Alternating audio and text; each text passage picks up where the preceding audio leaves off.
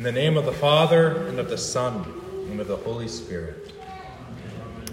Dear brothers and sisters in Christ, grace, mercy, and peace be to you from God our Father and the Lord Jesus. Amen. Last Sunday, we considered what our gospel lesson taught us about the great power and courage of faith. We heard of a blind man who boldly identified Jesus as the Son of David, who had come to have mercy, and it was mercy he asked for because it was mercy he wanted. He wanted to receive his sight. He asked the right person and wanted the right thing. I repeated the following thematic statement several times while I was preaching. Faith knows whom it asks, and faith knows what it wants. And it occurred to me, even while I was preaching this sermon, that this is really the same theme that we will be considering on Ash Wednesday, which we commemorate today, on Thursday. Today we begin a series for our midweek Wednesday Lenten services on the Lord's Prayer. And we begin this evening with the introduction and the first petition. Our Father, who art in heaven, hallowed be thy name. Now, what clearer theme can there be from these words than this? Faith knows whom it asks, and faith knows what it wants. Faith knows whom it asks, our Father in heaven. That is whom we ask. Faith knows what it wants. Hallowed be thy name. That is what we want. As we just heard from our tract, help us, O God of our salvation, for the glory of thy name. And so, Jesus teaches us to ask the Father.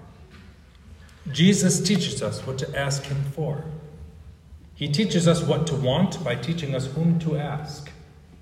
We want his name to be hallowed because it is by hallowing his name that he reveals himself to us as the one who loves us and gladly listens to us. And these must always go together. Whom we ask and what we want. We are saved by faith. Faith saves because of what it receives. Faith does not save because of what it does. Faith is not some great virtue that God rewards as though he were impressed with our humility, self-denial, daringness, or willingness to surrender our lives to him. No. Faith is an open hand that God himself coaxes open so that he might fill it. It is God who opens our hand. It is God who fills it. It is God who closes our grip upon that which he gives us to have and to hold. He strengthens us through his word to grasp onto and cling to his word. He teaches us in his word to reach out and ask for more. All this is the work of the Holy Spirit who comes to us and enlivens us through the word of the gospel. The gospel teaches us that we have a gracious Father in heaven by teaching us what Jesus Christ, his Son, has done to reconcile us to God. We are saved by faith when we believe that what Jesus has done for us is certain and sufficient. And for this, we praise him. We praise him in faith. This is what we do. Faith saves because of what it receives, not because of what it does. This is very true and important, but faith does very much. Faith that receives is faith that produces fruit. The most basic and primal impulse of faith is to hear and hold on to God's promises. This is what makes faith what it is. But the second most basic impulse of faith is to pray. This is the greatest fruit of faith. First, faith receives, then faith does. If you do not pray to God, then you are certainly not a Christian. But you do not become a Christian by praying. You pray because you are a Christian. You bear fruit, and in your bearing recognize that you depend on the vine, even as you are a branch. Faith that knows God is faith that asks things from God. The first commandment tells us to have no other gods. The second commandment tells us to call upon him in every trouble, pray, praise, and give thanks. The first commandment must come first. We are not saved by praying. We are saved by knowing God. We must know who it is to whom we must pray, who it is we can trust, who it is who loves us. We must begin with the first commandment before we can keep the second. So likewise, we must know who it is we are praying to and begin with our Father before we move on to the first petition and ask him that his name be hallowed. So let us then continue with the introduction to the Lord's Prayer as we learned it in the small catechism. Our Father who art in heaven. What does this mean? God would by these words tenderly invite us to believe that he is our true Father and that we are his true children, so that we may with all boldness and confidence ask him as dear children ask their dear Father. In our epistle lesson, we heard St. Paul say, "Now then, we are ambassadors for Christ, as though God were pleading through us. We implore you on Christ's behalf, be reconciled to God." An ambassador is one who speaks for the one who sent him. An ambassador for Christ is one who speaks for Christ. Christ's ambassadors plead on Christ's behalf that you be reconciled to God. This is what Jesus himself is pleading when he tells us to call his Father our Father. He is imploring us, tenderly inviting us to believe that his Father is reconciled to us by the blood that he shed for us. By believing this, we ourselves are reconciled to him. It is no small thing to call Jesus Father our Father. To call God our Father is not to recognize merely the generic fatherhood of our Creator. He is indeed our Maker. And all families, all fatherhood receives its name from him. He made us from dust in the beginning and breathed into our first earthly father the breath of life. Yet by the sin of our first earthly father, which we were all conceived in and born committing in our hearts, the sin of rebellion and pride and godless self-determination and lust, the sin that we bring to expression by thought, word, and deed every day, sins against God, sins against one another, sin which we regret. By Adam's sin and ours, our just wages are death. We deserve to go the way of all flesh and return to the dust whence we were taken. And we especially consider this on Ash Wednesday. We are but dust and ashes in the presence of God. He commands us to return to the dust whence we were taken. All our powers and riches and glory are like dust and ashes. We have neither power to praise him or please him or even turn to him. If we turn to him, if our stubborn fists that curse him are ever convinced to open up and receive anything good from him, it is because he has first persuaded us out of pure mercy and kindness. He persuades us by teaching us about ourselves what he himself has always known. As the psalm puts it, as a father pities his children, so the Lord pities those who fear him. For he knows our frame. He remembers that we are dust. He pities us whom he created from dust. And in pity, he teaches us what sins we have committed, so that we might repent and turn to him who only told us in the first place, because he earnestly wants to forgive us. We only know his pity toward us when we learn to concede that dust is all we are without him. And we concede that this is all we are by acknowledging our sins before him. In pity, he beholds us. In pity, he became one of us. In pity, he humbled himself so that he could pray on the cross while suffering for all our sins. These words from Psalm 22, "My strength is dried up like a potsherd, and my tongue clings to my jaws." You, Jesus is praying to the Father, you have brought me to the dust of death. And this is our death, because it was our sin that he carried. On the cross, Jesus bore God's wrath against us so that we might be saved from it. As our epistle lesson continued, "For he made him who knew no sin to be sin for us, that we might become the righteousness of God in him." And this is how he coaxes our stubborn hands open. For in this way, Jesus reveals to us the Father, the love his Father has toward him and the love his Father has toward us. When Jesus tenderly invites us to ask his Father as ours, and Luther nails this, it is the same as him pleading with us, imploring us to believe that his Father is ours, since he is reconciled to us for his own sake. To invite us to believe is to invite us to pray. It is as St. Paul immediately concludes, pleading that we not receive the grace of God in vain. For he says, "In an acceptable time I have heard you, and in the day of salvation I have helped you."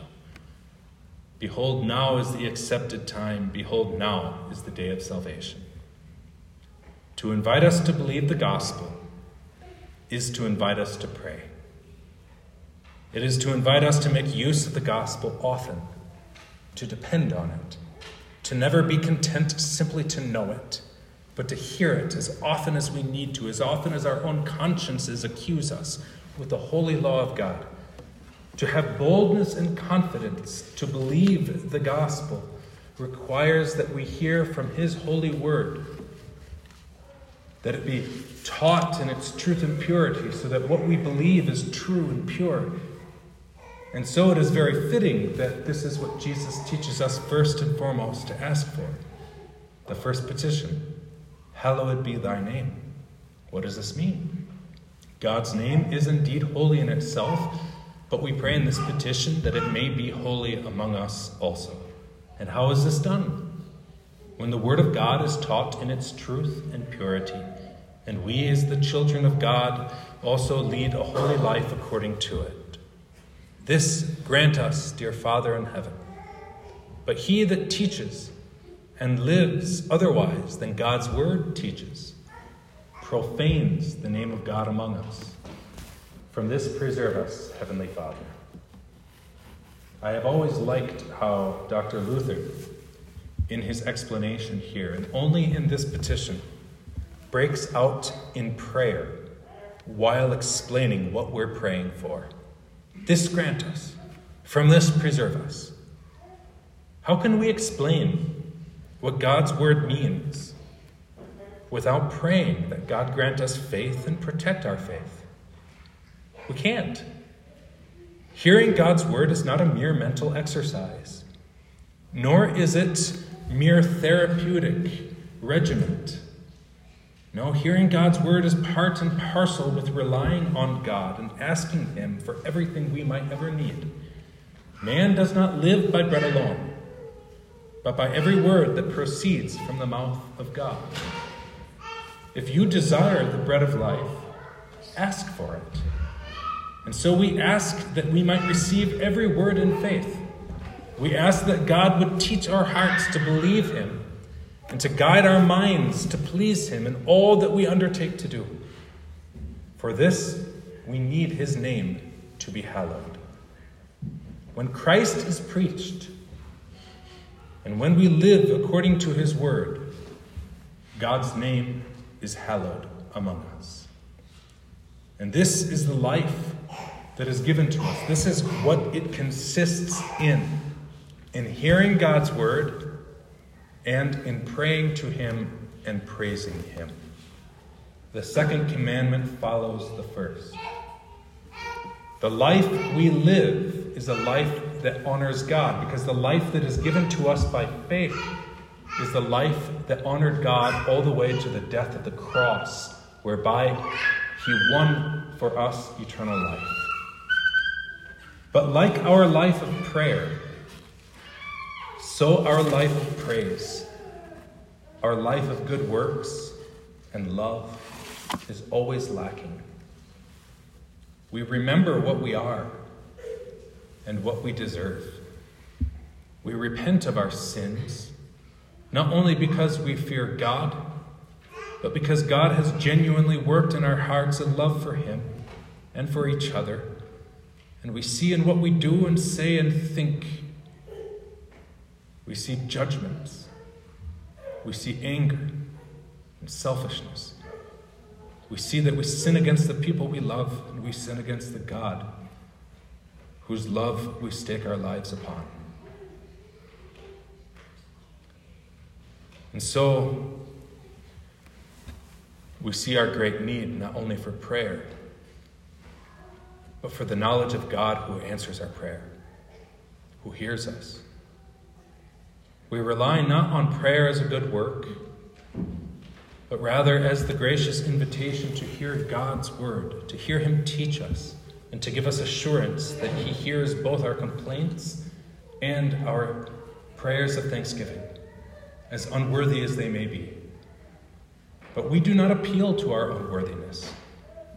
We appeal to the worthiness of him who loved us unto death and who rose again, the worthiness of him whose name is above every name, the worthiness of him who glorified his Father's name, the worthiness of him who shows us how his name is kept holy by teaching us his mercy toward us.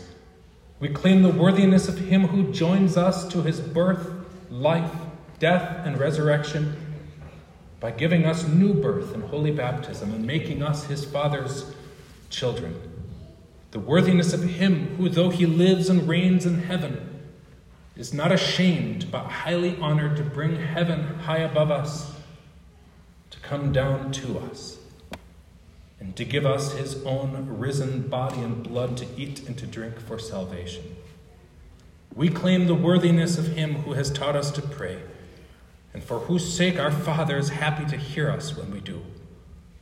So then, why should we, who know this so well, why should we die?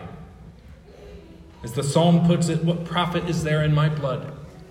When I go down to the pit, will the dust praise you? Will it declare your truth? No, it will not. The dust does nothing. But God's word rings true, and God's word accomplishes everything we need it to. What is more than dust praises God. What is more than ashes gives him honor, because God has declared his truth to us.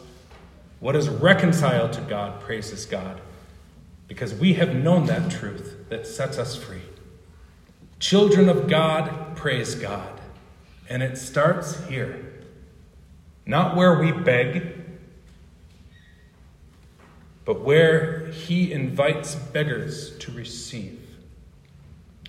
Not where we show to the world how humble we are, but where we see the humility of Christ proclaimed to the world, in whose humility the world finds salvation, dust and ashes find life, and we find eternal joy. Who is like the Lord our God, who dwells on high, who humbles himself to behold the things that are in heaven and in the earth? He who raises the poor out of the dust and lifts the needy out of the ash heap. And so as ashen and guilty sinners, we lift our hands, we wash our faces, and we have boldness never to stop praying to God for the things that he promises never to stop giving us. In Jesus' name, amen. The peace of God that surpasses all understanding shall guard your hearts and your minds in Christ Jesus unto eternal life. Amen.